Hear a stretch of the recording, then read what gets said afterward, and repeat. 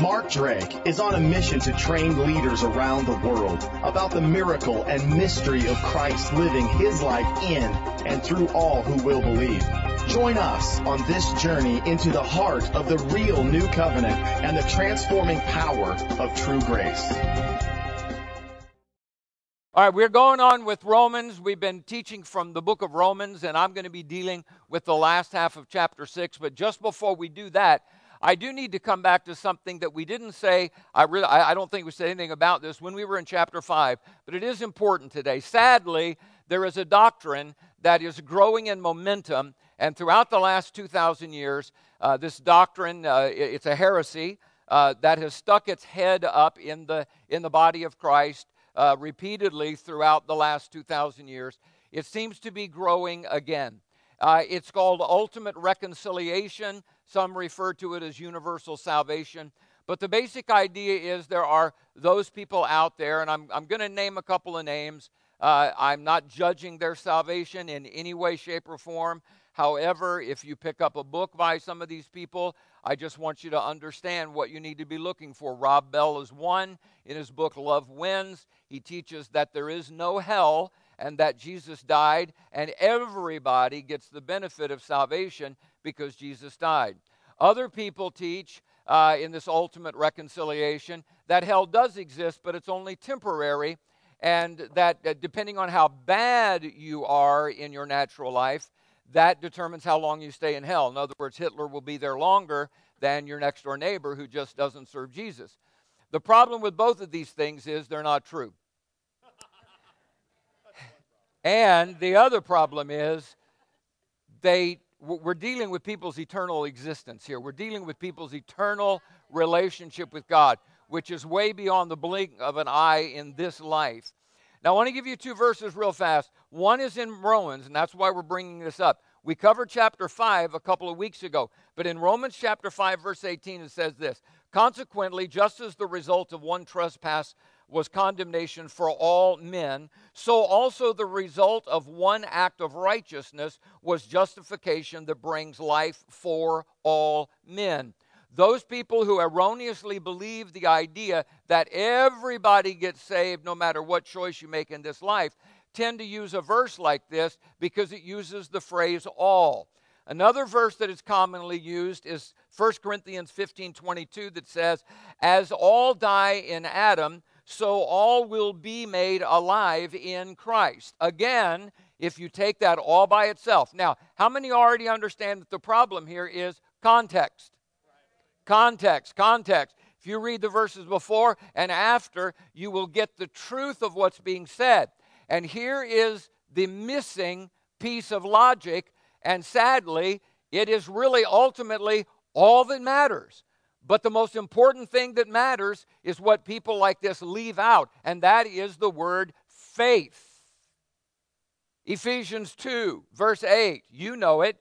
"For by grace are we saved through faith." So the fact that Jesus died for us, paid the penalty of sin, accrues to us, the benefit comes to us when we choose to put our dependence, our trust, our confidence, our faith in what He did.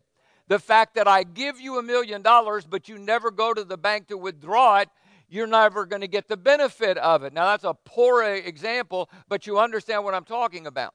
So when we read what Paul has to say here in the book of Romans, we see that really you could sum up everything Paul is talking about in Romans by this word faith. We've talked about the faith of Abraham and the fact that Abraham had faith and that empowered him to obey. He didn't obey first, he had faith first. He believed God meant what he said. We have already covered chapter 3. Romans 3:22 says, "This righteousness from God comes through faith in Jesus Christ to all who believe." Not to all, but to all who believe. So when you match that with these other verses, we understand, yes, Jesus died for everybody. And everybody comes to Him the same way, by faith, that He did, in fact, do this for us. So now we want to go to the last half of the book or chapter 6 of the book of Romans. And I'm going to read quickly through it so we get a good context here. And I'm reading from the New Living Translation, by the way. Well then, since God's grace has set us free from the law, does that mean we can go on sinning? Of course not. Don't you realize that you become the slave of whatever you choose to obey? That word choose is so important. Hang on to that. You can be a slave to sin, which leads to death, or you can choose to obey God, which leads to righteous living. Notice that you can choose to obey God, which leads to righteous living. Thank God. Once you were slaves to sin, but now you wholeheartedly obey this teaching we have given you. Now you are free from your slavery to sin, and you have become slaves to righteous living. Because of the weakness of your human nature, I am using the illustration of slavery to help you understand all of this. Previously, you let yourselves be slaves to impurity and lawlessness, which led ever deeper into sin. Now, you must give yourselves to be slaves to righteousness so that you will become holy. We are becoming something by the work of God's righteousness inside of us. When you were slaves to sin, you were free from the obligation. I love the way this is worded. You were free from the obligation to do right. Oh, am I obligated to do right? No, you don't have to, but you get to reap the really rotten life that comes from not doing right. And what was the result? You are now ashamed of the things you used to do, things that end in eternal doom. But now you are free from the power of sin and have become slaves of God. Now you do those things that lead to holiness and result in eternal life. For the wages of sin is death, but the free gift of God is eternal life through Jesus our Lord. What I want to address as we finish this chapter is this idea that as human beings, we cannot, in the ultimate sense, change who and what we are. You and I, by human power, do not have the ability or the power to change the nature of who and what we are. However, God has given us an ability to choose who we're going to give ownership of our life to. We cannot ultimately change ourselves. And I'm not talking about, I can't resist that second donut. Although there are times when I really can't. But however, what I'm talking about is in the ultimate sense. Our DNA has been passed down from our father Adam. The only way that's ever going to change is for us to choose to put the ownership of our lives into the hands of Jesus Christ. Then a miracle happens. Then a change and a transformation begins. And so what Paul is dealing with in the last half of this chapter is this idea of choice. Change comes by choice. And he empowers us to make choice. Now, this is important to understand because God has given to human beings an incredible power or ability. That is the power to make a choice. And that's it. I mean, when you stop to think about it, it is an amazing thing. Now, for those who may listen to this later on, I've got great friends who are five-leaf tulip Calvinists, and I know they disagree with me, and we have wonderful conversations about human choice. But I want to make it very clear to you, the choice that Adam and Eve made didn't really have to do with fruit. That was not the point. The choice they made was, who are they going to believe? When the serpent, or whatever metaphor that refers to, when the devil, Satan, comes to them and tells them something that's contrary to what God has already told them, the ultimate choice was not to eat the fruit or not. The ultimate choice was, am I going to believe him or am I going to believe him? And that's what Paul is dealing with here. Are we going to believe the world and the way that we lived when we were in the world and the results of that? Or are we going to believe that God's righteousness will do something for us? You know, Adam's choice was not, do I eat the apple or do I go over to the pear tree? But that was not the choice. The choice was, all right, I've just been told something that is contrary to what I've learned from my father. Wouldn't it have been so different if Adam would have stopped right then and said, Father, I know you normally come at the end of the workday to talk and fellowship with us, but on this one occasion, could you come right now? I need some guidance. He could have chosen that, but he didn't. And this is what Paul is dealing with, that you and I do not have the power to be good, Christ-like people by our own willpower. We don't have that, but we can choose for his power to come alive inside of us. At the moment of temptation, we can choose. Not in our strength, not in our power, but at the moment of temptation, we can choose. Holy Spirit, I need to be filled again right now. I need for you to rise up within me and empower me. That's a choice that God has given me. I can make that choice. So Paul talks about this, and he says there are two main beliefs that produce this in us. And we're going to start with this here on this part and then end with the end. One is making the choice of what we give ourselves to. And we've read it. Paul repeatedly says you can give yourself to sin or you can give yourself to righteousness. That has to do with choice. And by the way, choice really is just another word of saying faith. If I choose to believe God is telling the truth, I'm putting my faith in God telling the truth. That's what this is all about. The second thing is what we feed will grow. What we feed will grow. I so love part of what you shared in this. Well, I loved it all. Sorry, that just did not come out quite right. There was a couple of things you said that were really great. The rest of it, that's not what I meant. Please forgive me. But I love the testimony of one of the people that you read about, now that I've found friends who love Christ and can surround me and help me. That's one of the ways that we feed ourselves on the things that make us grow, is we interact with other believers. We share what they have in Christ, what we have in Christ. We get together here, there, home, eating, wherever. We go out and have coffee or we have Chi Alpha together. And we grow. And as we do that, we're making a choice to feed ourselves. Or we can hang around with our old friends, and they can influence us more than we influence them. You see, once you become strong enough, you become salt and light and an influence. I love your friend who comes to Christ, and 4 months later, he leads somebody else to Christ. But it took just a little while for him to be the influencer and not be overly influenced himself. But that comes from feeding. What we feed will grow. Reading the Word.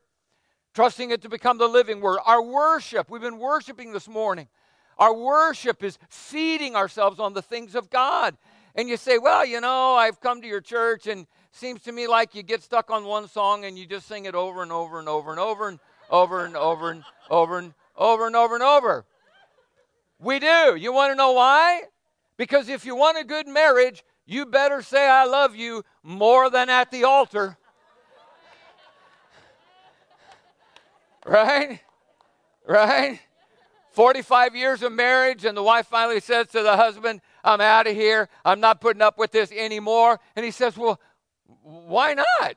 She said, 45 years, you don't tell me you love me. You don't express your love at all. I'm not putting up with this. And he said, honey, I told you 45 years ago in that church that I loved you, and if it ever changed, I'd let you know. No. Worship is feeding on His love, reminding ourselves of love. And what we feed on will cause us to grow. Whatever you feed will grow. Verse 15, chapter 6, let's look at it. Well then, since God's grace has set us free from the law, does that mean we can go on sinning? Now, Paul started chapter 6 with the same question, but he used a different word. Here he says, can we go on sinning? But in verse 1 of chapter 6, he says, should we go on sinning? That's interesting because really the answer is a little different. As a Christian, can you sin? Yes. Should you? If you want a rotten life, Sure. Right? Because in the new covenant, the law of sowing and reaping still works.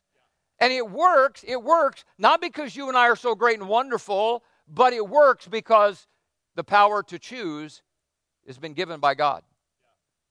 You and I have an amazing power to choose.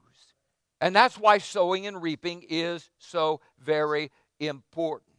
Of course, Paul's response is, can we go on sinning? No, of course not. Certainly we should not do that because sin brings immediate consequences. Now, I want you to understand that we as a church do fully and wholeheartedly believe that the death of Jesus Christ paid for all sin once and for all.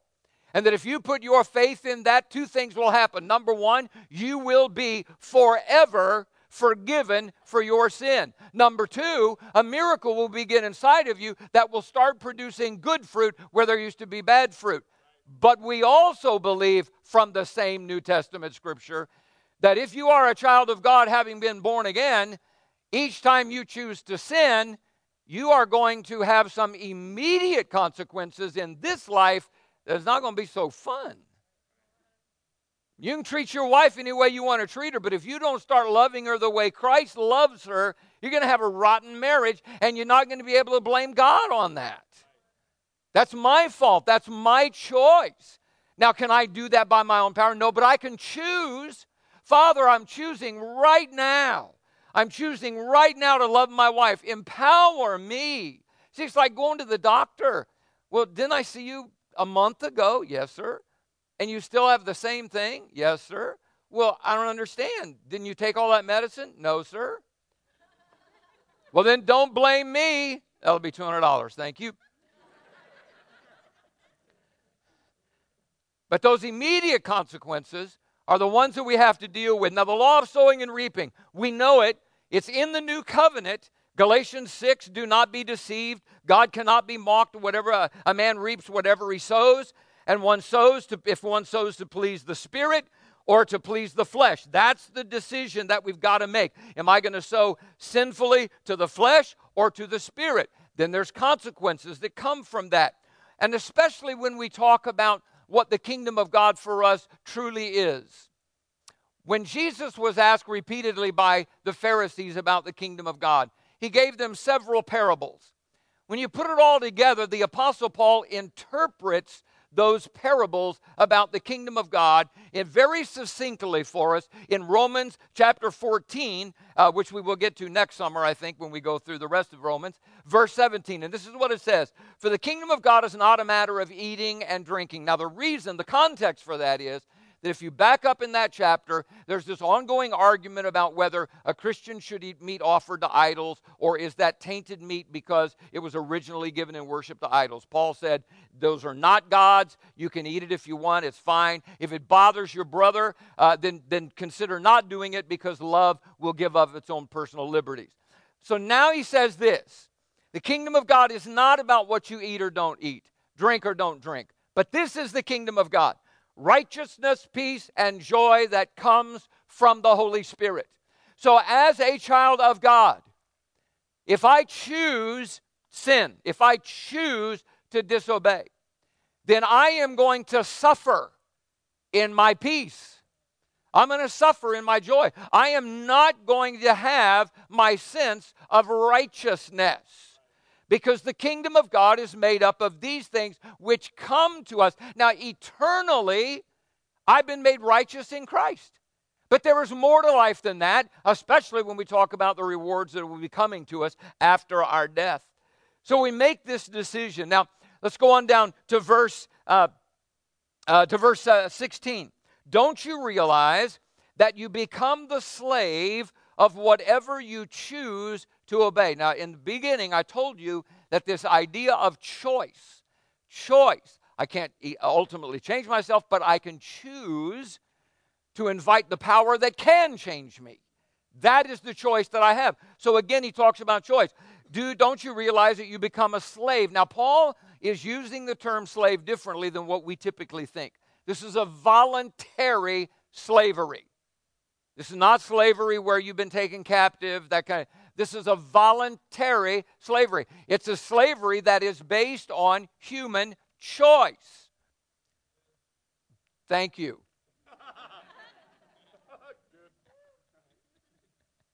I know you were all thinking that, but he spoke for you. I understand that. All right.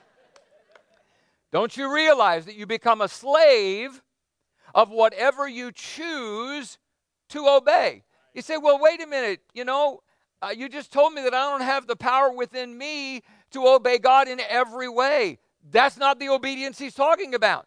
The obedience he's talking about is you choose to obey in going to God when you need the help you can't muster up. You draw near to him at the moment of temptation. That's the choice to obey, when we draw near to him at the moment of temptation. You can be a slave to sin, he says, which leads to death. Or you can choose to obey God, which leads to righteous living. You see, the choice is, I want you to be the owner of my life. I want you to be the empowerer of my life. I don't think that's a word, but it is now, empowerer. It's in there somewhere.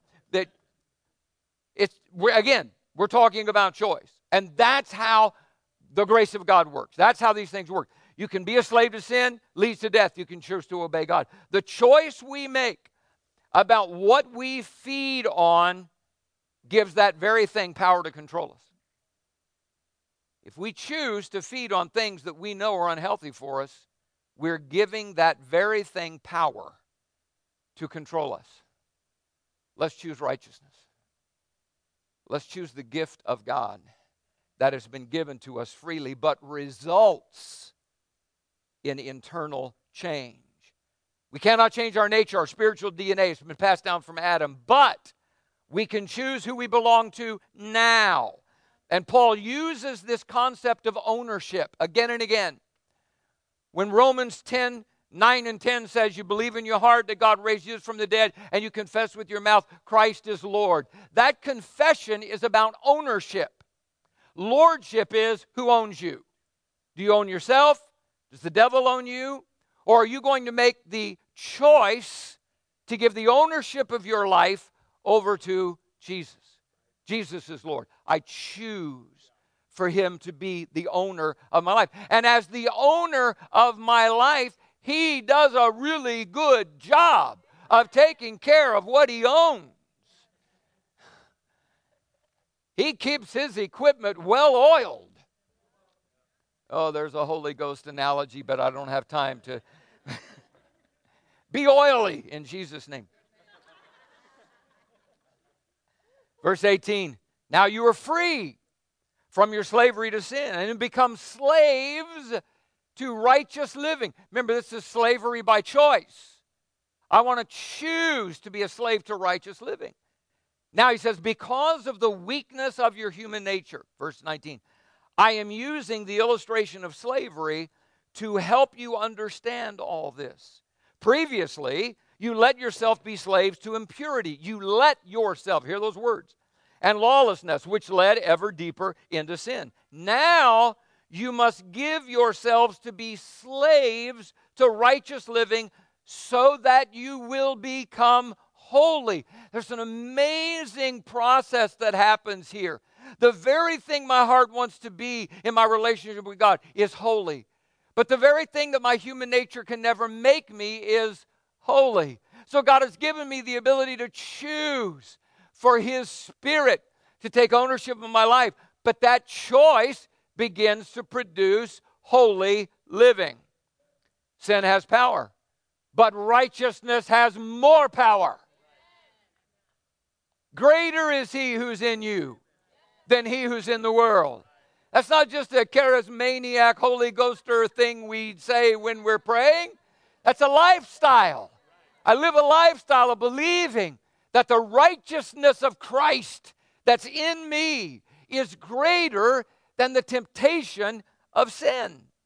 Verse 20, when you were slaves to sin, you were free from the obligation to do right. And what was the result? You are now ashamed of the things you used to do, things that end in eternal doom. But now You are free from the power of sin and become slaves to God. Now you do those things that lead to holiness. Listen, in just a moment, I'm going to give you an opportunity to come up and receive prayer. In just a moment, we're going to give you an opportunity, if you wish, to come up, and our prayer team and spiritual gifts people are going to be waiting up here. They're going to pray for you. Now, there's a choice there. See, there's a choice there. Say, well, I've heard this is really good. I'll think about it, and I'm going to go home. And that's okay. But there's also a choice to say, you know what? I want to feed on this a little bit more. I want to get with somebody, and I want to pray about this because I want to offer myself. Why? Because I want the choices I make to lead to holiness. Where I'm eternally holy, I want my daily life to be holy. For the wages of sin is death, Paul says here, but the free gift of God is eternal life through Jesus Christ our Lord. One thing I want to leave you with is this. The concept of sinner and saint, both of these words are used freely in the New Testament, sinner and saint. Always keep in mind that when the apostolic writers use the word sinner in the New Testament, they're not talking about committing sins. They're not talking about someone who does sin. They're talking about the state of being of someone who is not a child of God. That is a sinner. James 3:2 says, for we all stumble in many ways. So Christians do sin. But their state of being is they're children of God. But a sinner, and at this point I will say, as much as I love, and I do dearly love, Martin Luther and the men and women who came through the great Reformation 400 and some years ago, there's one thing that really bothers me, and that is that one of the phrases that comes up in the writings of those days is that once you've put your faith in Christ's offering for us, you are now snow-covered dung. Now they meant that as a compliment, that you don't have to work for your salvation. But the misleading thought there is, you're still doo-doo. And you're not. Because if you have been born again, your state of being is different now. You are a new creation. Paul did not write and say, if anyone is in Christ Jesus, they still stink like, but they're covered over with white stuff. Now, do Christians sin? Yes, they do. But because it's against their nature, something in them says, that's not going to result in good stuff. That does not please the Lord. You're right, Father. I repent of that. Wash me, wash my mind, renew my mind, so the next time around I can make a better choice. Because my state of being is, I'm righteous in Jesus Christ. My state of being is, I have been born again with the power to become the sons of God. We choose to give ourselves to unrighteousness or righteousness. It's the whole message of this passage in Romans. He said this is a choice that each one of us make. And what we feed will grow, good or bad. What we choose to feed ourselves on will grow. Now, here, this is how powerful this choice is, because all of us at this moment are going to make a choice. If you've never given the ownership of your life over to Jesus, I'm going to invite you to make a choice. If you are a believer, but you're looking at areas of your life that you need more power of the Spirit to say no to, then I'm going to invite you to make a choice. Here's how powerful human choice is. The one man in the New Testament that is listed as being the most demon-possessed was a man who lived in an area called Gadarenes.